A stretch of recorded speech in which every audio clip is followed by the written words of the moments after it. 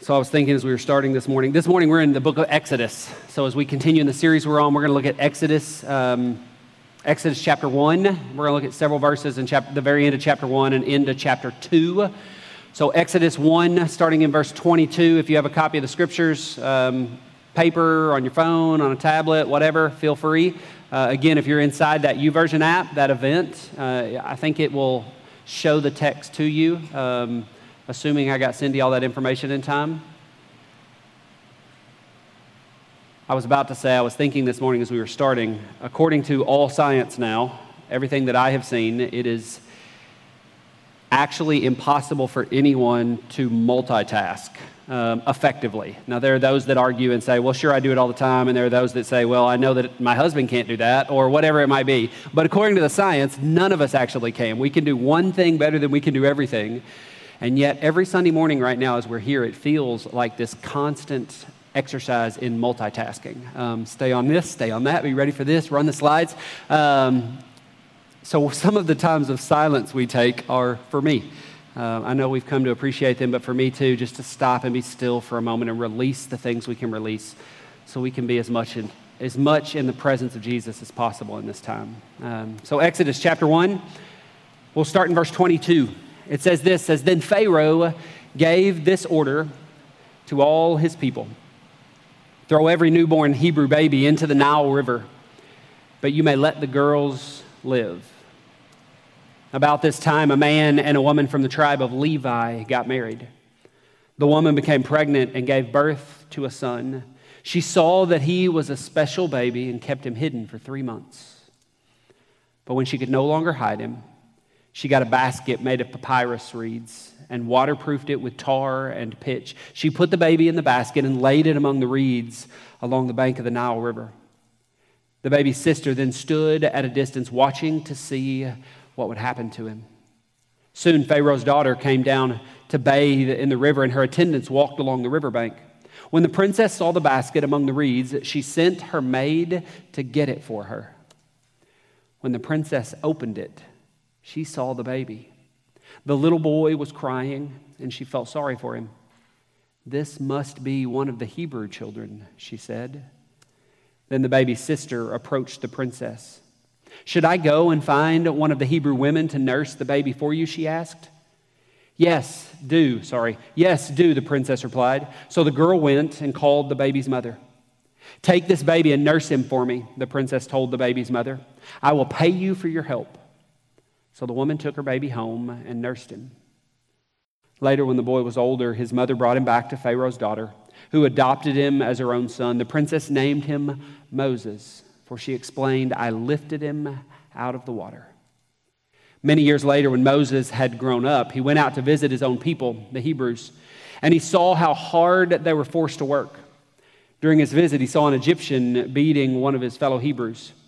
After looking in all directions to make sure no one was watching, Moses killed the Egyptian and hid the body in the sand. The next day, when Moses went out to visit his people again, he saw 2 Hebrew men fighting. "Why are you beating up your friend?" Moses said to the one who had started the fight. The man replied, "Who appointed you to be our prince and judge? Are you going to kill me as you killed that Egyptian yesterday?"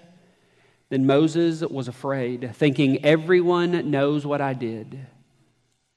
And sure enough, Pharaoh heard what had happened, and he tried to kill Moses. But Moses fled from Pharaoh and went to live in the land of Midian. When Moses arrived in Midian, he sat down beside a well. Now the priest of Midian had 7 daughters who came as usual to draw water and fill the water troughs for their father's flocks. But some other shepherds came and chased them away. So Moses jumped up and rescued the girls from the shepherds. Then he drew water for their flocks. When the girls returned to Reuel, their father, he asked, "Why are you back so soon today?" "An Egyptian rescued us from the shepherds," they answered, "and then he drew water for us and watered our flocks." "Then where is he?" their father asked. "Why did you leave him there? Invite him to come and eat with us." Moses accepted the invitation, and he settled there with him. In time, Reuel, or Jethro, he's called elsewhere in the scriptures, gave Moses his daughter Zipporah to be his wife. Later, he gave birth to a son, and Moses named him Gershom, for he explained, I have been a foreigner in a foreign land. This is the word of the Lord. Thanks be to God. Let's take a moment of silence and allow the passage to sit in our midst before we spend some time looking at it.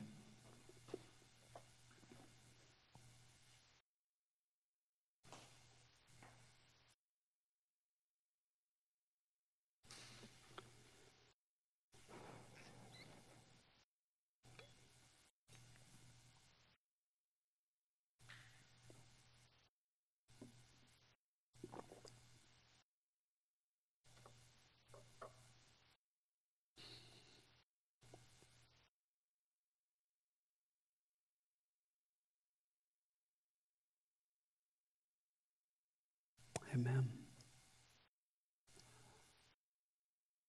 Moses' story for us is a really beautiful story of God's power to work incredible miracles. As we think about the story of Moses, and some of us know where it begins and where it ends, we recognize in this story God's providence to provide for this little boy who would grow into a man that would become God's hero in these incredible ways. But if we read the story from the beginning without thinking about what happens later on, and we just look at what's happening here, I think it's important that we also recognize the incredible tragedy that the beginning of Moses' life was.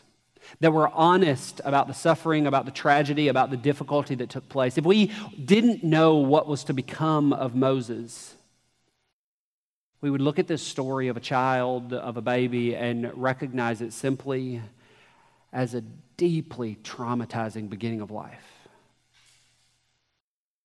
He was born into violence.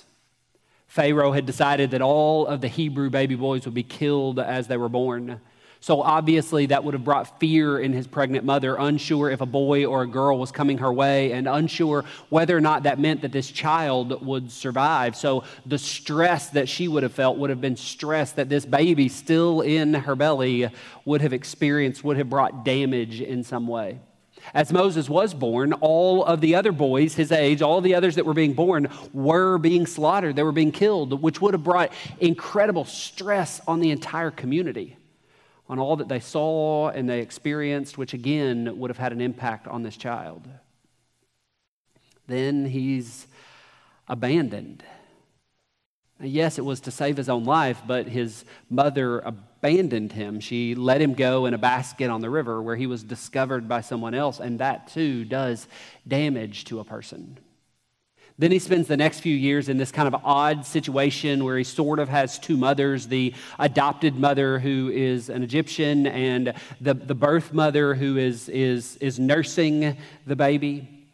Only one of them knows the actual truth as to what is going on. Only one of them is aware of the story. And no matter all the details that would have been there, which we don't know, all of the interactions that would have taken place, but at the very least, we have the ability to look at it and say, this was clearly not what we would define as a normal, healthy upbringing. And then the story transitions again, and we're told that the baby goes from the birth mother who's nursing him back to the adopted mother, and seemingly mom and sister are ripped from the story. We don't learn any more about their interactions or overlaps that they had. Perhaps this sister is Miriam, who we find later in the story, but we're not certain about that. So we get this disappearance all of a sudden as they're ripped out of his life. And then as he was raised away from his own people, away from his own family, away from his own race and his own culture. He was raised in this strange way where all that he could do was watch them from afar, watch them and know that in some way what was happening out there felt more like him than what was happening in his actual life. And then we get the understanding, at least in this passage that we read, that he could also pop in on occasion. So it tells us in chapter 2 that he went out to visit his people. He went out to visit the Israelites. And we don't know if that had happened at other times or it was some experience that he'd had. But at least in this point, he was able to peer in. And these first however many years of his life, we need to recognize as being unimaginably difficult. painful, traumatic. Several years ago, and since then we mention it frequently, several years ago we went together through Peter Scazzero's Emotionally Healthy Spirituality. And as we looked at it, he talked about the idea that much of who we are as individuals, much of who we are as people, much of who we are that leads into becoming who we are is what he called under the iceberg. It's hidden beneath the surface of what people see. He says that only a small portion of our life and our personality, our thoughts, our emotions, even our spirituality can be seen by us or seen by others. It's what's above the surface. But all of this other stuff that is underneath the surface is still a part of who we are. It's just hidden. It's hidden from us. It's hidden from others. What we find is often in those realities are lots of unresolved issues that need to be taken care of, unresolved anger issues, trauma that we've tried to hide, suffering that we've experienced, unmet needs, unfulfilled expectations, loss. All of those things start there underneath the surface, unknown to us, unrecognized by other people, in this kind of hidden place. And if we don't go looking for what's beneath the surface, the truth is we may never find it. We may never know what is there, but that doesn't mean that it doesn't have an impact on us, that it isn't a part of who we are. And when it's left undiscovered, it begins to fester. It grows uglier and uglier inside us. It grows more and more painful to us and to other people as this hidden piece reveals itself in ways that we don't expect and that others don't expect. And sure, we can try to function without ever knowing the truth of who we are, the truth of how we have become who we are, and many of us do that. Many of us choose to never explore those things, to never look and see what those things are. But the reality is that when we don't know ourselves, when we don't fully know who we are and how we've come to be who we are, we also can't truly love ourselves. And when we can't love ourselves or don't love ourselves the way God created us and the ways in which God is recreating us, then we also lose the ability to love other people appropriately. Now, we might fake it well. Some of us are experts at faking it, pretending everything is great and we know how to pull it off. But it isn't real. It is a show. It is faking it. It is pretending to pull something off. So Scazzero urges in his book, he encourages that you and I explore the things that are under the iceberg, that we come to know them, that we deal with them. And if we don't, we become people, and sometimes even an entire church that's ashamed of or guarded from our own brokenness that we've experienced. The brokenness that we've experienced in our past, the difficulty that we've experienced in our past. We become individuals or a church or a gathering of people or a family that lives this kind of lie of hiding, of pushing behind, of never noticing or looking at it. We never learn to love ourselves or our God or others the way we were created to, because there's so much hiding and lying and pretending that things don't exist that do. And the reality is that when we do that, we begin to leak out all of this toxic, undiscovered pain of the past. And as it leaks and it oozes and it seeps, it creates damage. Damage on our own souls, and damage on other people we claim to love. This was Moses' story. Moses, too, was someone who'd never dealt with his pain and his trauma. He'd never dealt with the experiences of his upbringing, of his background. There's much of it he may not have even known, but we still can understand from the science of psychology that all those things still had an impact. Whether he knows them or not, they affect who he is and how he responds and how he acts in different situations.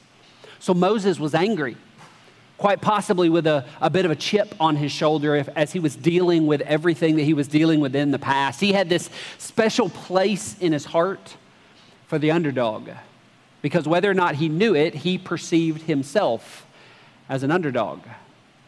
as someone who didn't quite fit in, as someone who didn't quite belong. He was a victim. Again, whether he knew it or not, he saw himself as a victim. And because of that, he had a special place in his heart for other victims. But he didn't understand all of his own truths, all of his realities that had brought him to this place. So in verse 11, when it mentions that he was grown, I don't think that's actually a true statement. Moses wasn't grown. Moses was older. Grown is the word they use to tell us that he's older, but he wasn't grown. He hadn't fully grown. He hadn't matured into who he needed to be and who he was supposed to be. Scazzero makes this statement that a person can't be spiritually mature while also being emotionally immature. And that was Moses. Moses, emotionally immature, this little boy still stuck inside this older grown body, this little boy desperate to get out, trying to figure out who he is and who he's supposed to be and what he's supposed to do. He'd never matured because he'd never dealt with the issues that had caused him to become who it was that he was becoming. So as he came upon this Israelite, as he came into this fight that was taking place between this Egyptian and this Israelite, everything burst out of him. It exploded. And he looked around to see who noticed. And then it says he killed the Egyptian and he buried him and he hid him in the sand. In defense of the victim, he killed the Egyptian. He killed this Egyptian, I believe, in defense of his own feeling of being a victim, of being abused, of being mistreated. He killed the Egyptian, I think, with the hope that somehow it would release in him a hero. To himself, perhaps. To his people, perhaps. And yet the story tells us it didn't work that way. That he didn't become a hero, but instead that the toxic reality of his own emotions and his experiences of his anger and his difficulties, the toxicity of his soul did damage to him and to others. The people he thought he might become a hero to, they didn't trust him. They had no respect for him. They were afraid of him. He was afraid of himself. I think that we sometimes do exactly the same thing in our own stories, in our own life, in our own journeys. That rather than wrestling with the past, with our pain, with our difficulties, whether they're recent past or distant past, that we often choose to ignore the pain, to ignore the past, to allow the things that are under the iceberg to stay beneath the surface. We overlook those realities, or else we try to work really hard to erase them, as if they don't exist or never existed, as if we don't have to pay attention to them. And that might work for a while. It might be enough for most of us for a time. But eventually, all of those unresolved issues catch up with us. They catch up and we find people who are resentful or spiteful. We run into burnout. We hit a wall and we're not real sure what to do with it, how to manage it, where to go, how to move forward. Some of us lose our faith. Some of us begin to hurt those people who we desire to serve, who we desire to love. And I want you to hear this morning that I believe that they deserve more. And that you and I were created for more. The story tells us that Moses ran away. In his fear and his anger and all that he was dealing with, he ran away. He ran away from the palace. He ran away from Pharaoh. He ran away from this princess mother that he had. He ran away from the Israelites. He ran away from himself. He had to get away from all of it. He ran away to get as far away as he possibly could, to get away from everything. And instead of getting away from everything, what he found in the desert is the truth. In the desert, Moses found himself. Ruth Haley Barton, in her book that we've talked about, Influences Our Conversation, Strengthening the Soul of Your Leadership, she talks about the reality that this move, this running away, was an important move for Moses into solitude. Now, Moses wasn't looking for solitude the way we might think of solitude, being time alone with God or special times that we create for God. The truth is, as Moses ran, he wasn't even looking for God. He was looking for escape. He was looking to get away. He was just running. But Barton says, solitude will do its good work whether we know what we are doing or not. And the story tells us that solitude did its work on Moses. Through his roaming in the desert, we don't know how long that lasted for sure, before he found Zipporah and her sisters at the well. Through his eventual marriage to Zipporah, through his living as a part of Jethro's family, or Reuel, however you say that name in the first mentions that's there. Through living as a part of that family, Moses came to know the truth about who he was, about what he'd experienced, and about its effect on him. And we find the evidence of that because he names his son in honor of his own truth.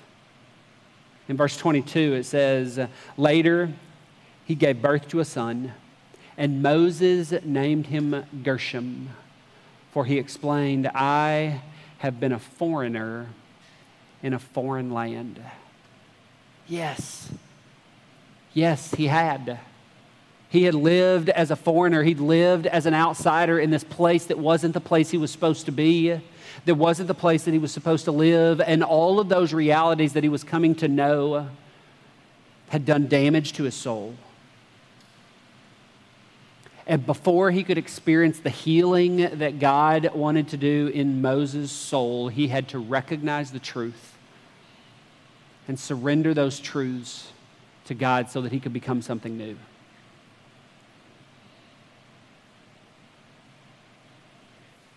Last week, as we started this series together, we asked this question: how is it with your soul?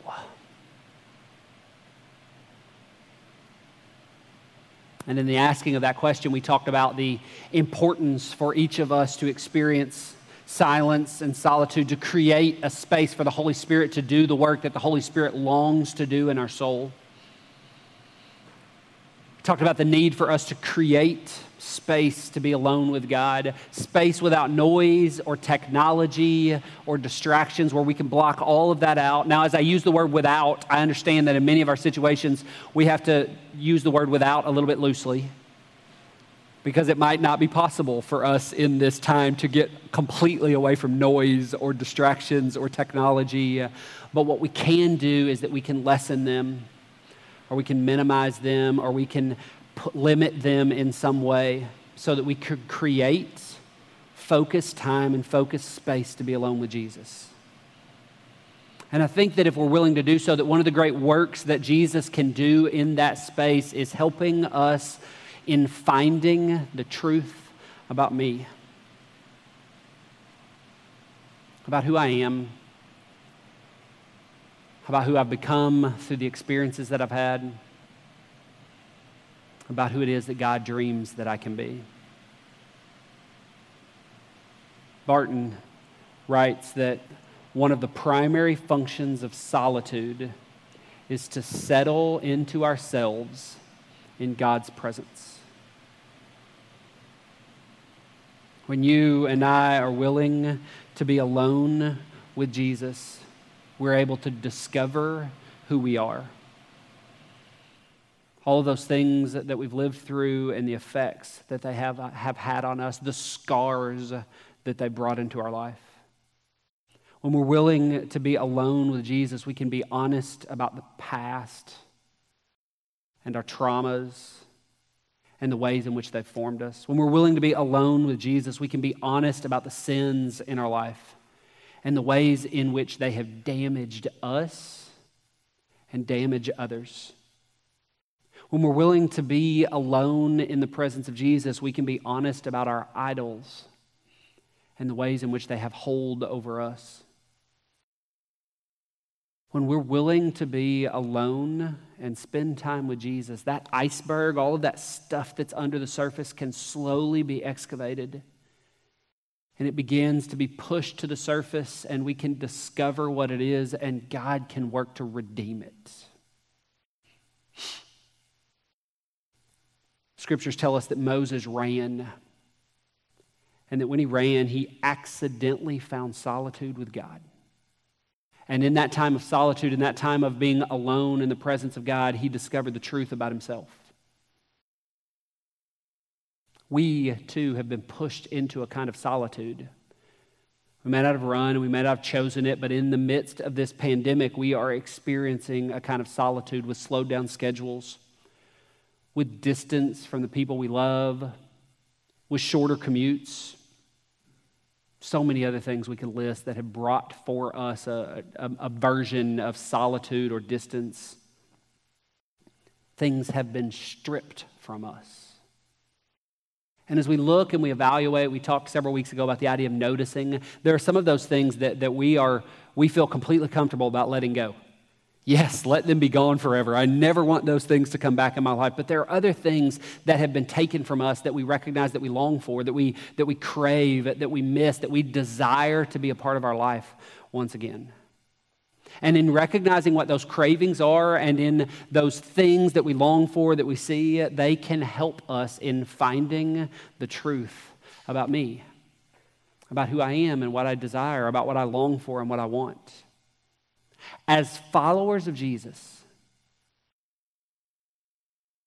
what we should discover that our greatest longing is, our deepest desire,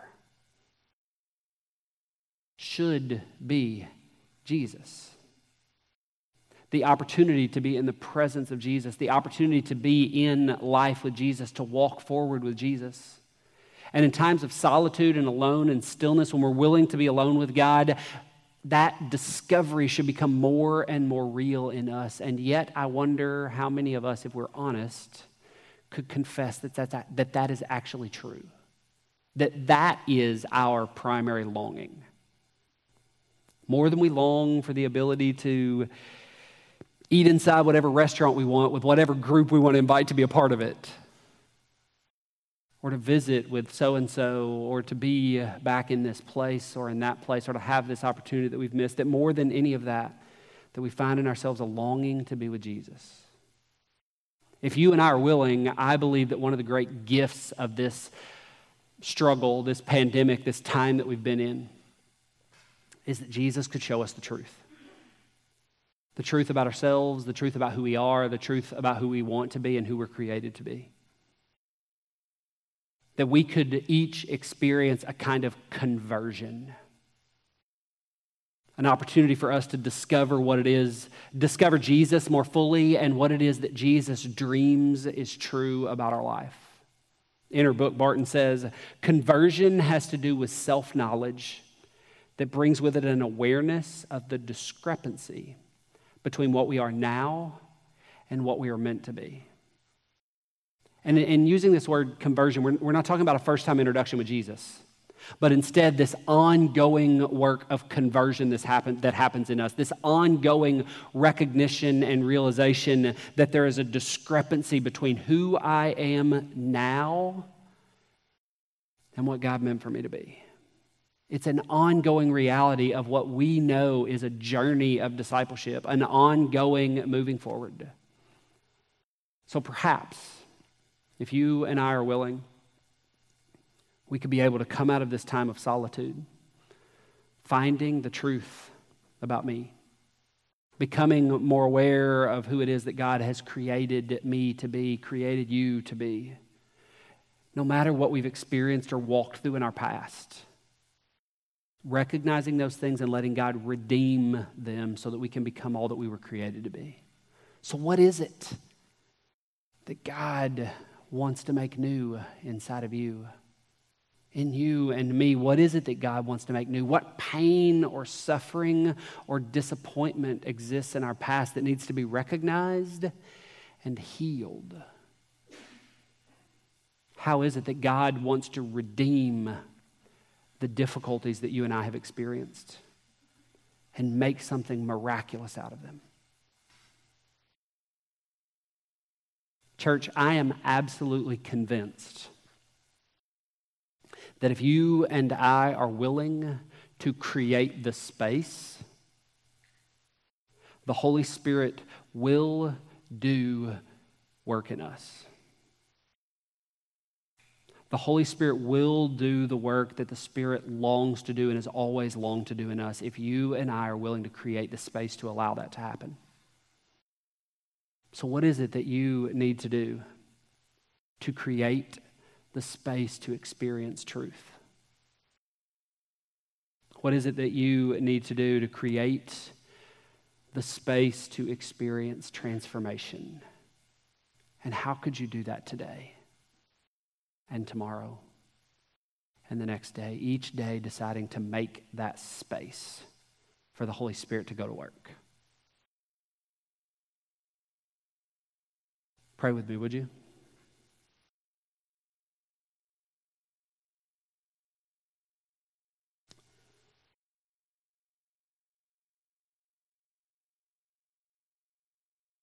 Precious Lord Jesus,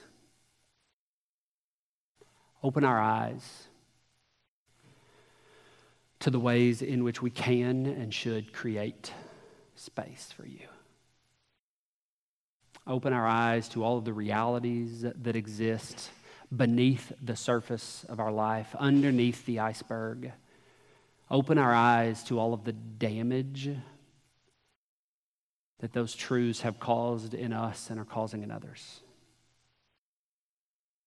And God, through the space that is created, work the miraculous work of redemption in us.